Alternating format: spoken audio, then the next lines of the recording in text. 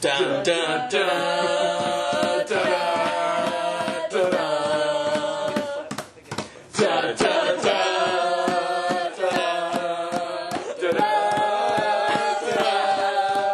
let it go. Oh!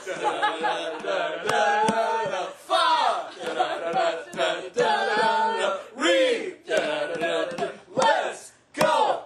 Over! Read! That has stood the test of time. Good morning, campers! Have no fear, happy campers is here. It's a summer camp-themed podcast where we reminisce about the stuff that we missed, about the best summers we ever had.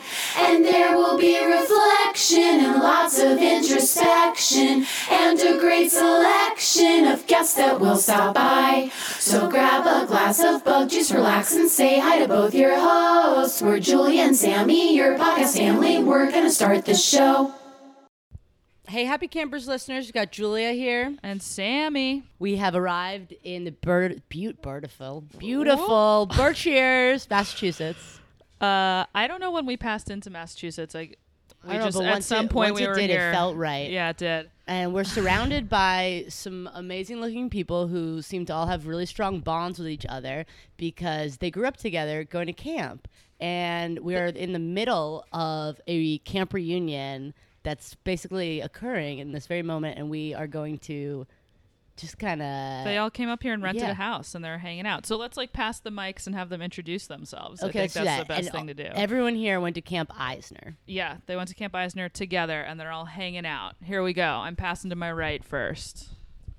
I'm Max Reese. I currently live in Connecticut, but grew up in New York and went to Eisner as a camper from 1995 to 2002. And then was a staff member there in 05, 06, and then 2008. That's a great introduction. Yeah, I was thinking of similar thing. That was really intimidating. Say your name. My name is Max. I also went to camp. I'm also a Virgo.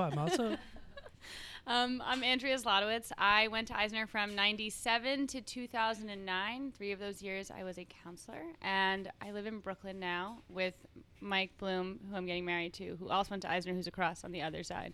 Hi. Yeah. I'm Mike Stein. I went to Eisner from 94 to 2010. I was a staff member for 4 years and then senior staff for 2 years. And I'm in Brooklyn now also. Hey, this is Mike Bloom. I went to camp for several years. I think 97 to 2002 as a camper, and then I was a counselor for 3 years. And it was great. Hi, I'm Ted, and I went to Eisner just as a camper from 94 to 2002, something around there. But even though I wasn't a staff member, these guys still hang out with me, which is great. So we had to do a quick venue shift, but we're back. So, Mike, you were explaining the ages and when you guys got here and friends being with Ted, etc. Sure. So so Ted and I started in 94. I think we're in the same bunk in maybe 95. But it wasn't really until maybe we were 9 or 10 that the sort of group of me, Mike, Max, and a couple of our other buddies, Ted, that we all sort of started to be friends at camp. I vividly remember becoming friends with Mike Bloom quickly. We were in the same bunk in 1997. I think it was bunk 12, in 1997. And so most campers would do 2 weeks to start in the lowest age group called Kitanim. And then I did 4 weeks to start, which was Bonim. But Mike Bloom over here, his parents sent him away for 8 weeks. How did that feel? Well, my sister had been going for a couple of summers, and they were like, yeah, by the way, you're going this time too. And I was 9, so I was like, yay, I'll get to hang out with my sister. But she was, 12 or 13, so we didn't see much of each other. But, I think I enjoyed it till about the 3rd week. And then I think what happened was I lost my laundry and didn't have any socks, so I was that kid wearing shoes with no socks for 2 weeks. That was me Julie too. was that voluntarily. She Did you had get some- black mold like me? It was disgusting. I was like the smelly kid in the bunk, and I didn't know why. And my counselors were like so incompetent. They bought me like some spray for my shoes, but they weren't like, why do you reek all the time? They were just like, here, cover it up. But then finally my sister found my laundry, and Where? it went back. Well, it was like it had come back from the laundry. Like, so, they send out your laundry. Everybody had the send same out- green laundry Yeah. bag too. So you had to mark your own bag. Like, You but have to make it really, distinctive. it could have been there the whole time. When the laundry would return, they would throw it into this giant container that you'd see on a container Okay, it was a ship. shipping container. Yeah, it was a container. And so it ended up in there. So then, think of the Lord of the Flies if they got a food shipment. and you jump in there and then someone would go, "It's Mike Schwartz's!" And you throw it out. Give it to Mike! It's also 160 degrees inside the ship. And Mike, I think your bag ended up on girls' side. This is what happened. No, that was a different summer. So this is what happened. This is before they instituted everyone had the same bag. So it was kind of bring your own bag, choose your own bag adventure for laundry. And mine, I remember distinctly, I had black garbage bags. What? Threw out my laundry in the black garbage bags. It had a little tag with your name on it, Super right? janky. Came back in clear garbage bags. I found out later because I was like, that can't be mine. I put mine in black garbage. I was 9 years old. Black garbage bags. So for 2 weeks, my laundry sat in the laundry shed, untouched, perfectly clean, until my sister was like, let's go look for your laundry. And there's one bag in there, and it had Mets towels. She's like, Mike, this is clearly your laundry. I was like, oh, okay. And then I had my socks back. But I was still the smelly kid for a while. And I didn't really like it, and I used to call my mom and be like, Mom, I hate it here, you have to come get me, crying. And she'd be like, okay, well, we'll talk next week, and we'll see if you like it any better. So it was their vacation. It was their vacation. They were both kids for 2 months out of the house. Yeah, Can't blame them. I was the youngest of three, so my older siblings were already at camp. Or my older brother was. My sister was a year after us. But it's a similar thing. Parents get kids out of the house for 4 to 8 weeks. They're yes, they cared if I was happy or sad, but they more cared that I wasn't there for their summer. They knew you were safe, and they were just like, it's fine, he's fine. I told the story the other day, when we got up here, and I remember saying how my dad, he had a new boss at work or something, and the guy had said to him, "Oh, so what are you doing for the summer?" And my dad goes, "Oh, well, I'm dropping my son off at camp, and he's going to be here for 8 weeks, and my other son's going to be a different camp, 6 weeks." And the guy looks at him like, "You send both your kids away?" And he goes, "Of course I do. What do you do with your family?" What, do you actually spend time with your family? Over the summer? Are you out of your minds? He goes, "No, we're going to London." That's what we're doing. Yeah. Goodbye. Right. In my family, so I'm 3 years younger than this group, and in my family, my grandfather was a rabbi at Eisner. He's one of the founding rabbis, so it was just expected that we would. She was like royalty. She was like camper royalty. No, but I was like sea level Such a royalty faculty because brat. you had the Wolfmans and the Messengers ahead of us who were bigger families, and then it was just the 6 of us and my grandpa, and we'd be loud and no one would want to listen. And you guys were all so off. You were the awkward family. Oh, why were they awkward? I mean, have you met her?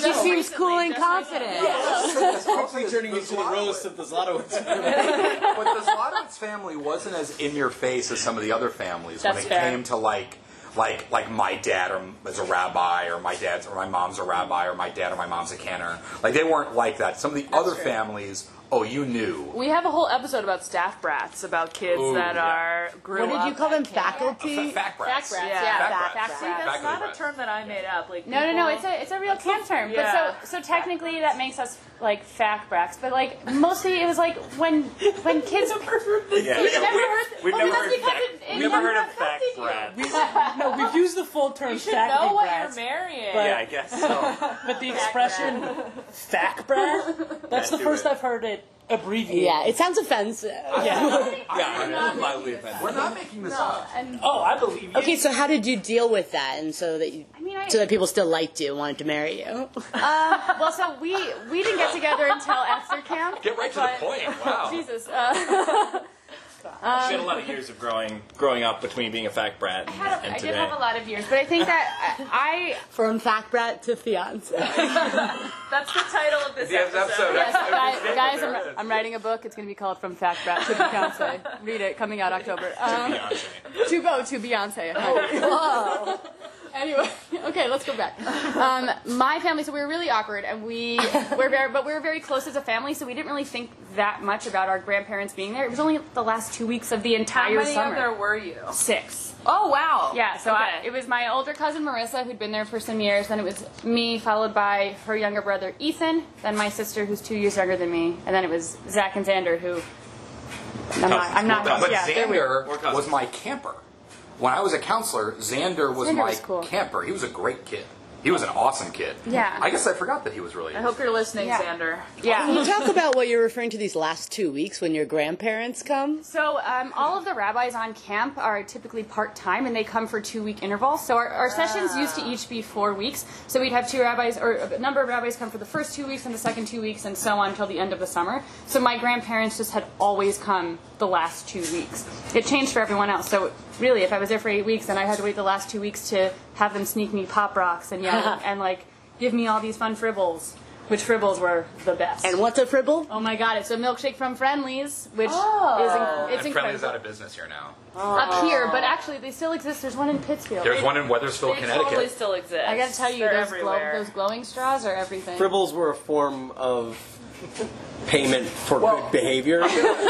So oftentimes, if your bunk did something really well or was well behaved, you would be treated to a round of fribbles, which at the time were worth their weight in gold. When you're 10 years old, the fribble is the greatest thing. But what I was going to say was about faculty.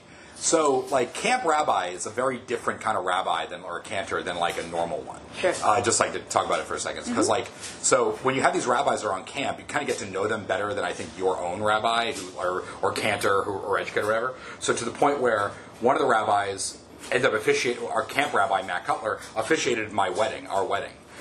Because we felt a closer bond with him than with other, like, I don't know, religious. Synagogue rabbis. Right, other clergy, basically, like in our lives. I think that's true of the whole camp experience, right? Because you're kind of spending more time together. It's more, it's less formal than like a traditional temple setting or school setting for friends, and so you just kind of bond, you know. It's 24/7. It's temple in cargo shorts and flip flops instead of temple in like a suit and uncomfortable shoes. And you have to sit still. Yeah, sitting next to your parents. No, exactly. Right. Everyone is very relaxed. You come up to the Berkshires. You even said it. Like, it feels different when you come up here. Yeah. So you feel like you can let loose and you can relax. But there's no pressure. No one's tense. Everyone is very chill and wanting to share the exact same stories and discuss and refer to the Torah in all of the ways that they would normally. Just they're more relaxed about it. I think also just the nature of relationships in general at camp, like not just with a rabbi. And I think it's probably true across all camps. Is that like if you date someone for a week at camp, you're like, that was my first real relationship. You're just like, oh my God, I gave her my heart and soul. So similar thing when you find someone, be it a friendship or a relationship, it feels like they are slightly stronger. So like with the clergy, having them there, it strengthened that bond more than just like seeing someone weekly for a year. Yeah. It's. I was remembering, like I emceed. Was it last year I emceed the event? Yeah, the Gala. So I helped MC this big fundraiser for Eisner last year, and it was so funny. All these rabbis and cantors were there who saw me grow up. They watched me grow up, and I'm there with my wife. My wife was pregnant at the time, and like going up to these people and like huge embracing hugs, like to all these people, like, and no offense to the rabbis who I grew up with. It's just very, very different. It's a very different relationship. To the point where even like you looked forward to seeing certain rabbis and stuff. You knew they were coming. You'd ask your counselors, "Oh, when's Rabbi Zlotowitz coming? Oh, when's Rabbi Wolfman or Cutler coming?" You'd ask that, and then let me check the calendar, and they say, "Oh yeah, they're going to be here like next week or something." Like it's a conversation you didn't normally have in real life, I guess. Did each of the rabbis, like when they came for their 2-week stint, do like specific fun things that people looked forward to that you wanted? They were all characters. They were all characters in different ways. So, like, one of the rabbis, Rabbi Serkman, was actually the rabbi from my hometown. So I kind of knew him. But part of the programming every single day was actually, like, sort of a Jewish study hour, which was built into the whole thing. And I remember distinctly Rabbi Serkman every summer would do like a Jews in sports one, and so you'd always fight to get into his like section because you knew it was going to be a lot of fun and not quite as in depth and religious as some of the other ones, some of the other like darker topics, and so they definitely all had like world famine. Yeah, exactly. Like caring about other people. Wasn't he also a trained cartoonist? So he would draw all of his own sketches as they were happening in real time? He was a caricaturist. He was the first guy who I learned about advanced baseball analytics from. Like, before it became like statistics, sort of like how people run baseball clubs now, he was the first guy I ever heard talk about analytics. And like, Huge baseball fan. yeah, even though it was like a Jewish summer camp, like for me the religious part of it wasn't as important, but like meeting all these like really great friends and people and characters, like I still love a lot of the rabbis that I met there, not because like we had this spiritual connection, but like as a young kid being able to talk to just like mentors of good, like well-meaning people there to educate you and like try and make you better people. So, but there were a lot of different characters, right? So you had the Cirkman character. There were some rabbis that wrote their own songs, and like would come with they just always like Rabbi Milder always have a guitar and sing his little hokey songs that he wrote.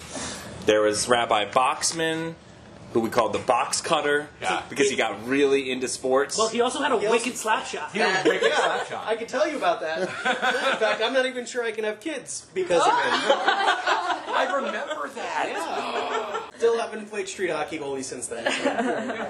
Can you guys talk a little bit more about how music was a part of life at camp? Oh God, you're always singing all the time. Like where? Like in the dining hall? Everywhere. In Everywhere. the dining hall when you're walking activities, or you're remembering song session and how lit Did you it sing was. a lot of Debbie Friedman? Yes.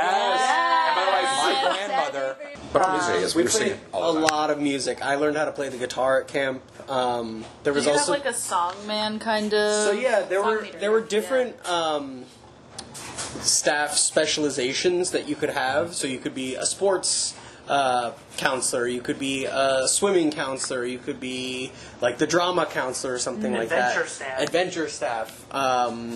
It sounds way cooler than it is. Yeah, it was like the climbing wall, tucking kids into. You didn't like help blow up buildings.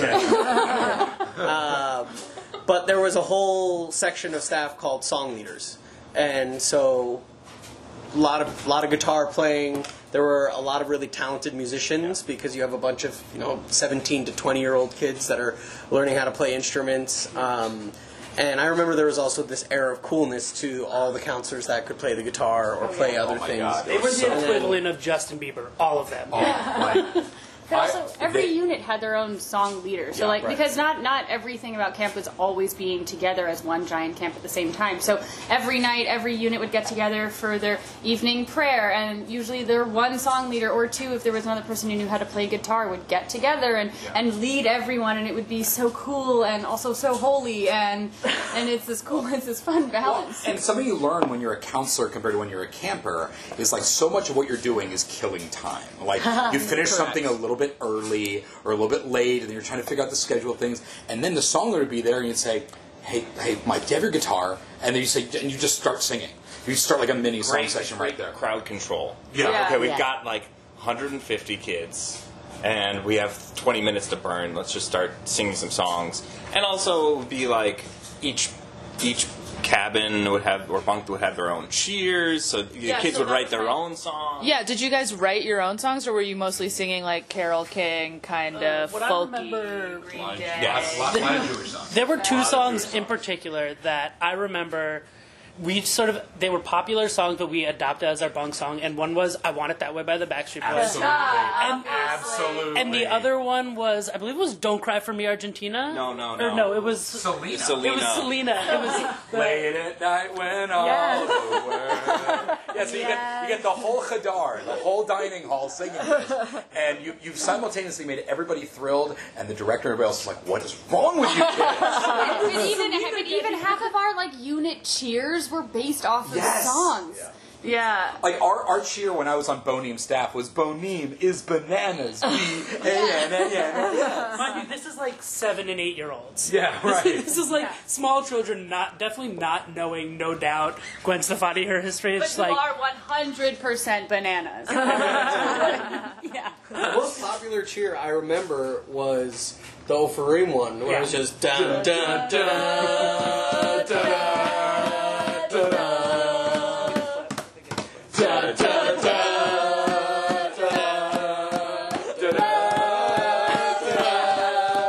Then it goes.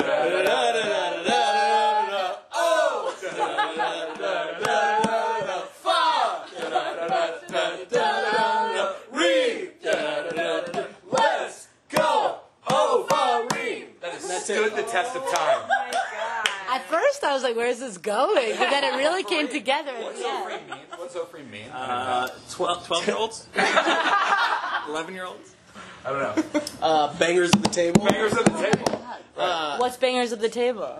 Because we would bang, so Yeah. like we would do that cheer in the dining hall because that was a lot of time when units would just start randomly yelling at each other. Sure. And then even individual bunks would have theirs. So there was like the girls that would do the traveling sisterhood of the Yaya sisterhood, and they would scream that, and then we would yell mayonnaise. yeah. You'd yell mayonnaise? Because we just wanted to yell something. It was very like, let's go Yankees, and the Mets fans would go, Yankees suck. It was like that same like sports Loving rivalry. What we're coming about our age, I guess. You're proud of your age. Well, I think that with Ofarim, there was a period of time where there were 2 shifts at lunch. So Ofarim would be just the loudest because for that first shift, they were the oldest. So they were like, we are here, we're in charge. And then it was all of us together, and suddenly it was like, I'm still trying to be loud. I remember all of us were old enough to remember when there were 2 shifts. Oh, yeah. And then we all remember when there was 1 shift, and that was a giant deal.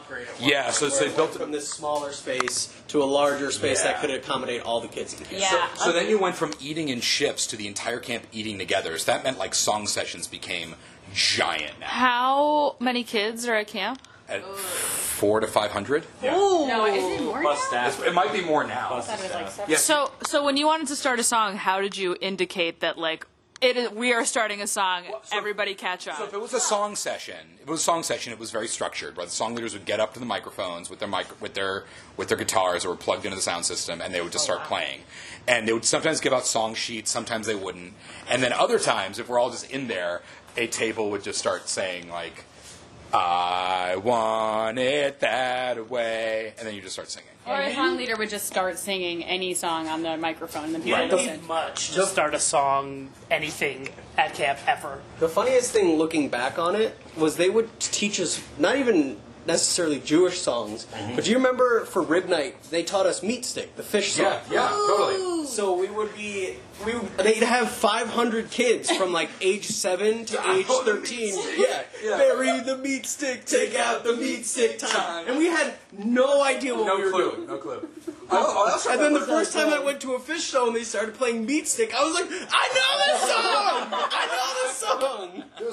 There was also one song session I remember where like they gave out the set list, and 4 or 5 of the songs are from the band. I don't remember why. I can tell you exactly why. Yeah, here we go.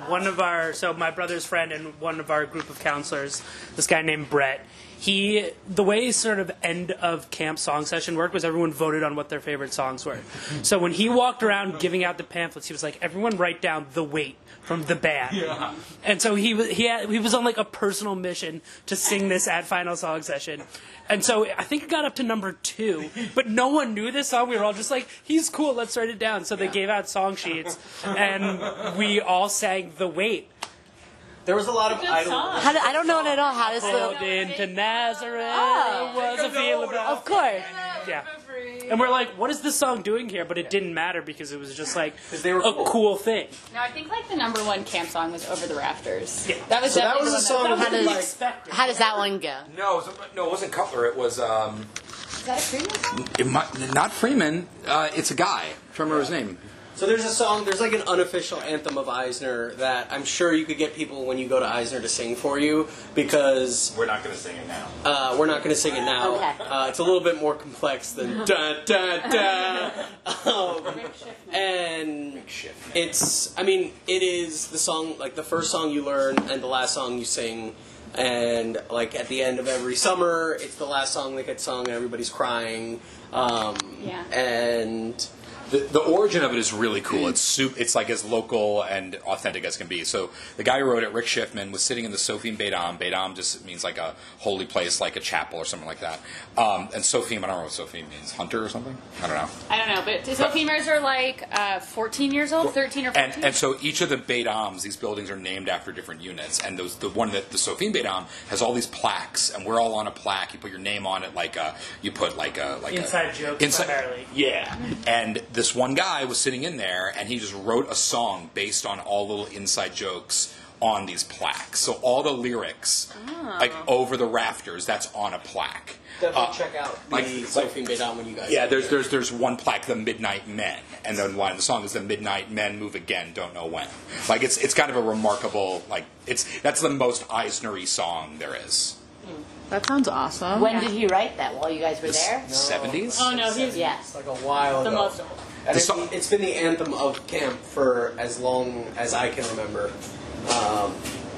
And I remember when I learned it on the guitar, there was like this moment of accomplishment because I could play over the rafters on the guitar. And it's like not a super complex song or anything like that, but just being able to play that was really awesome. So why do you guys think that song's so meaningful? Because like everyone wants to be a part of inside jokes and be mentioned and stay alive. That story is probably more obscure. I think it's just like it would be played at everything. It was our song too, guys. Yeah, It's unique to Eisner. Original Eisner. Yeah. You're not going to go anywhere else and hear that song. You're going to hear it at Eisner and only among Eisner people. Also, the subtleties of this song are because every lyric of it is on a plaque in a building that someone from like the 70s or the 60s wrote.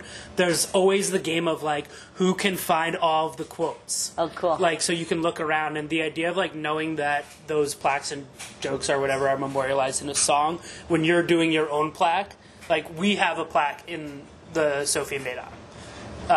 And it's just like really cool to go back and see it. And so I think having the lyrics and these words immortalized in a song, you get an own sense of legacy when you do it yourself. So I think it's a part of like permanence and really strong memories to have it just immortalized there. I think with things like a summer camp, especially with Eisner, which goes back, I guess, 60. Yeah, it goes back to the 1950s. Like, there's a history of the camp, right? And you're a part of that history. So, and then you walk into someplace like the Sophim Beit Am, and it's living history that's like around you. So, I think we all make our own plaques, kind of forging our own in there. And now and the fact that the song of camp is about this Beit Am. It's kind of the whole thing kind of just lives together. Because it's about the people. It's about the people, exactly. That's cool. It's the legacy of camp's experience for everyone. Yeah. That's awesome. So what does this weekend mean to you guys, and having these relationships and the upcoming marriage of your friends and all of that? So for me it's really special because I didn't stay on as a staff member. I, spent a lot of time, a lot of summers with all these guys, and then as a result, didn't stay on as a staff member. We stayed friendly and I think hung out a couple of times throughout the year, but for the longest time we were on a schedule of every, at the beginning or middle of June, I knew I was going to camp. And for, the last 5 or 6 summers, we picked up right where we left off. There was no what was your name again? As soon as we hit the ground running, and we all knew to request each other because you could put down preferences for kids you wanted in your bunk as well. Out that system. We That's figured right. out the system. The chain request. Exactly. Yeah. So we did the chain request. We would all be in the same bunks, and it was awesome. And then eventually, I sort of started to grow apart a little bit, just because I wasn't at camp still, and so the fact that we can still hang out like this, and now over the last year or two, because we all live in Brooklyn now, we've kind of reconnected.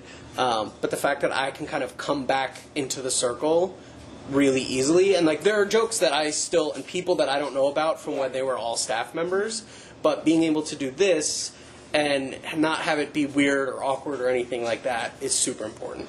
And so I think that that's, for me, one of the most special things about this weekend. Well, we all try to get together at some point, like a big thing at some point. Like, we always try, but also, like, you know, my wife and I, we're the ones, we have kids now. We're the first ones who have kids. And, you know, you don't realize it, but you kind of, when you're having a conversation like this that's all about camp and our relationship, you know, like, my kids are playing with everyone at this table, and, you know, this is what it was like 20 years ago for so many other people from camp.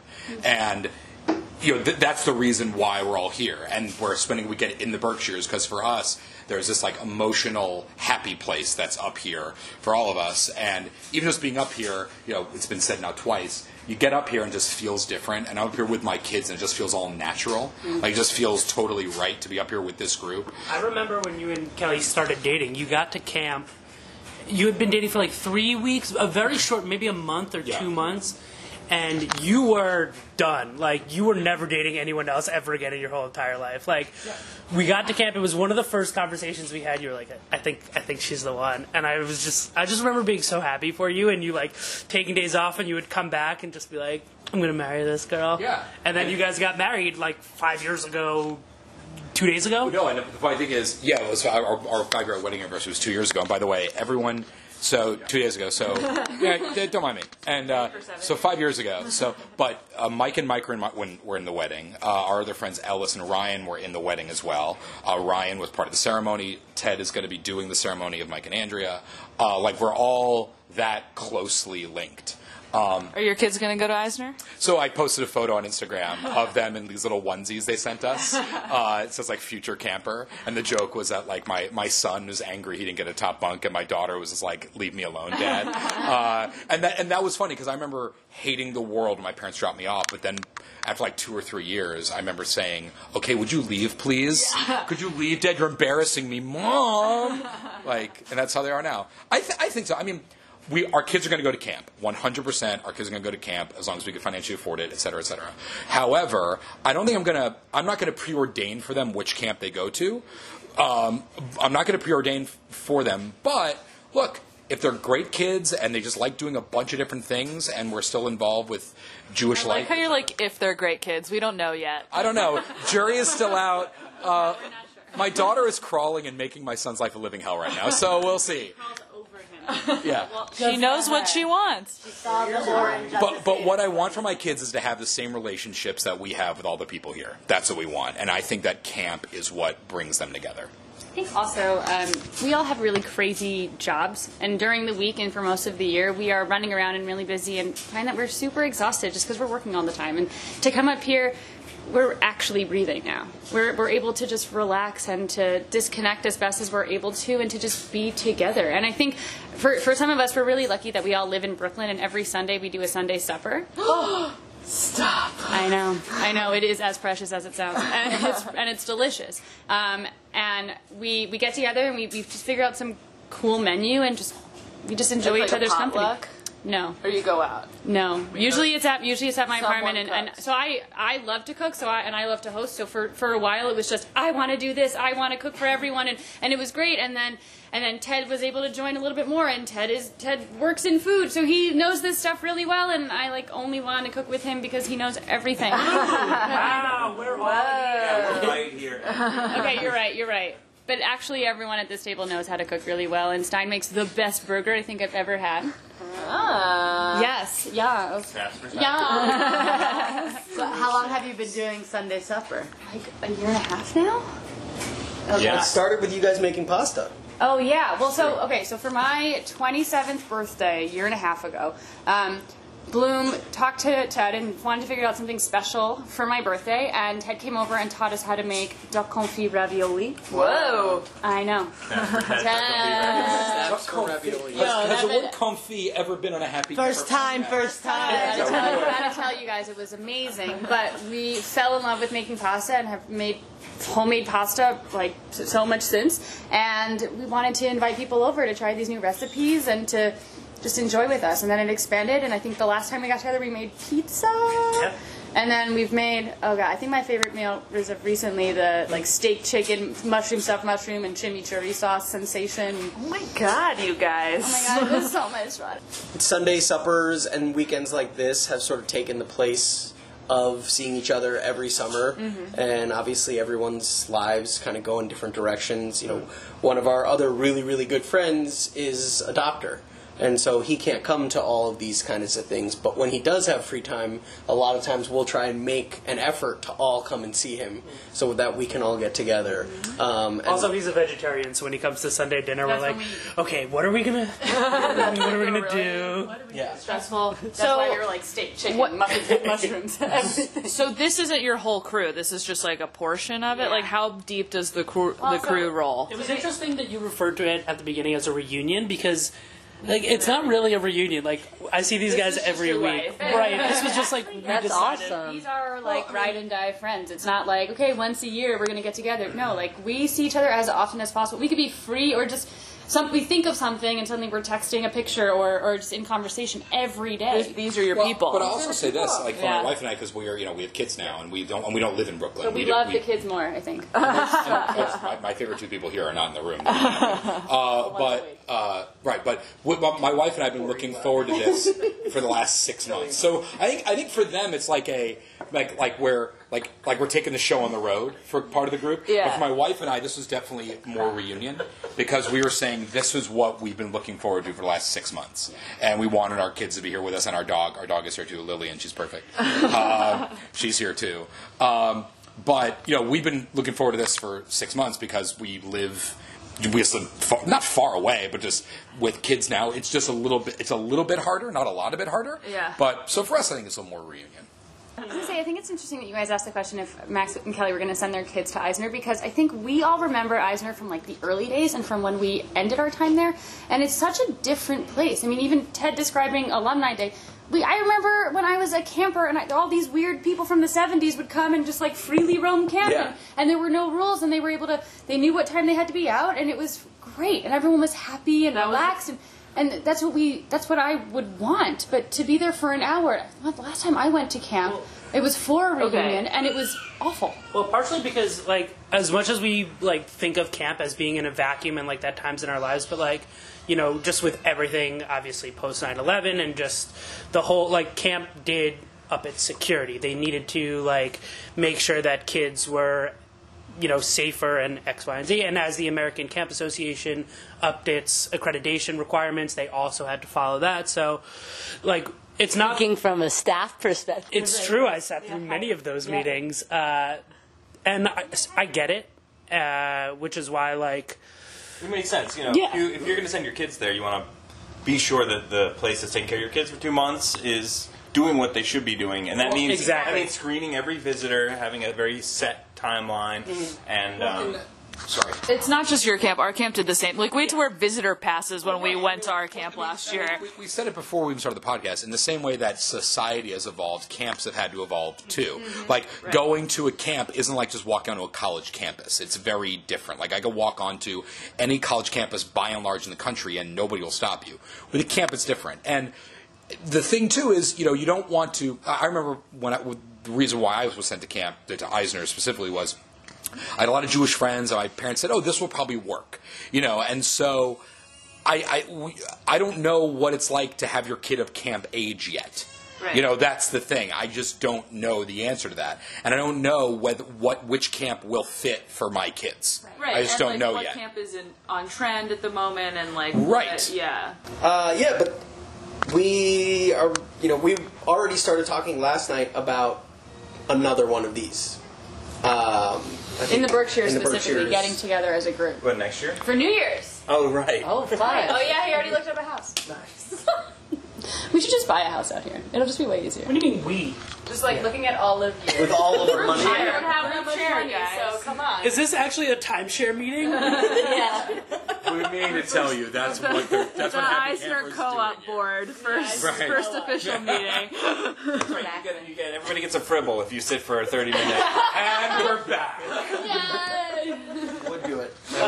Would do. I will say one more thing about the whole camp evolution, because I was there probably for the longest. My last year was 2010 there. and seeing it from both the staff member, the senior staff member, the camper, from sort of the whole way through, that I don't know that I would have had the same camp experience that I had I been like a camper now. And I'm not saying that it's any better or worse, but I know that like it felt more like survival of the fittest when we were campers. That like there was a very of like the whole culture of, you know, being aware of bullying now and how much more on top of it you are. And yes, it's a huge problem, but because we weren't aware of it as kids, it was just like, oh, that kid we didn't like probably just didn't come back because he was bullied.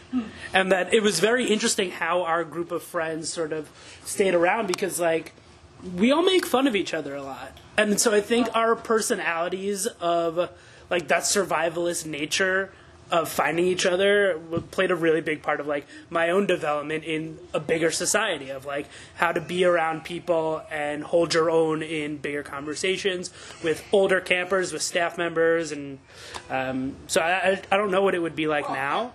I mean, I remember when we were counselors, they were going through a lot of the big changes of like bullying in the bunk when we were kids and stuff like that. But what I do definitely think, after being a counselor and spending a little bit of time there, is I think the kids don't know any different, right? Yeah. Like we know what camp was like for us as kids, and we had a great time.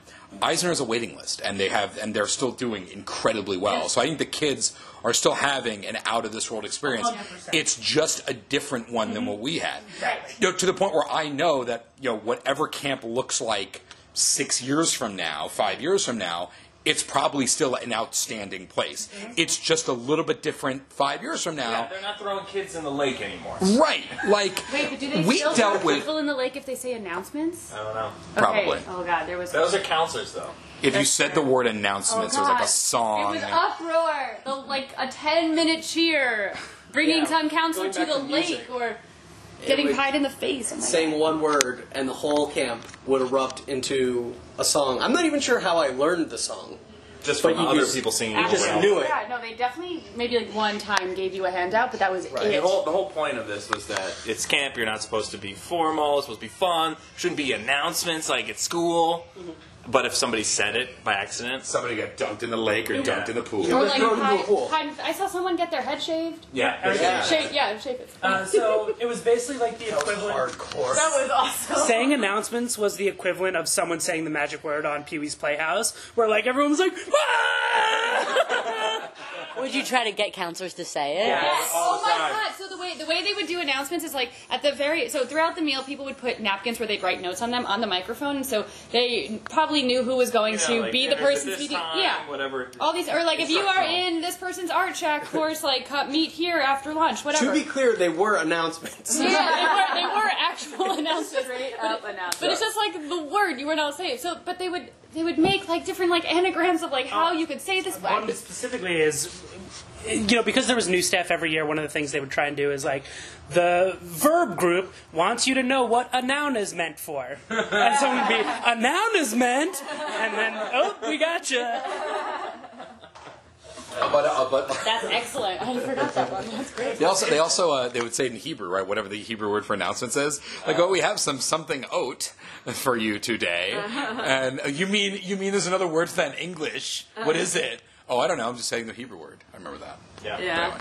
But anyway. How did we get there? I don't know. We're a bunch of weirdos. Just talking about some weird traditions. Yeah, we love that one. Yeah, we do. Because that's actually, We'll tell you after we're done recording. Weird? I mean, it's funny. It's all relative, right? To us, they were just traditions. To you, they're probably weird. That one is actually very similar to one of our camp traditions that we will share with you. I think on the note of like camp traditions, like, you know, we would say all year long, like we live 10 months for like the 2 months of the summer, and we go back and some of the things that we're remembering and sharing with our school friends, we were weird. Yeah, totally. We did. We were such weird people. That's literally why we started this podcast. Because camp is like not that weird, but to people who don't go to camp, who've never been to camp, are like, you're weird, and your parents are bad parents because they sent you away. And you're like, actually, they might be better than yours. Yeah. Oh my god. All right, we are going to wrap this up. Thank you guys so much for letting us into your world. It sounds like amazing friendships that have gone on for years and years. Yeah. And Mazel Tov on the upcoming wedding in October. And Part 2 Sunday dinner sometime next. Yeah, come for Sunday dinner. yeah, we want all the meats. Totally do yeah. that. Yeah, we're not vegetarians. Yeah, not vegetarians at all. We'll do a podcast part 2. Yeah. We'd love that. Yeah. All right. Turns out the whole Sunday dinner thing was fake. Guys, we gotta learn how to cook. Quick, YouTube. All right. Check us out on iTunes. Rate, review, subscribe. Rate, review, subscribe, Instagram. Just Google us. Day is done. Gone the sun. We out. Yay. Bum bum ba bum bum bum ba bum bum bum ba bum bum ba dum bum bum ba bum bum bum ba bum bum bum ba bum bum bum bum bum bum bum bum ba dum bum bum bum bum bum ba dum bum bum bum bum bum ba dum bum bum bum bum bum bum. Our theme song was written, recorded, and sung by the very talented Steffi Copeland.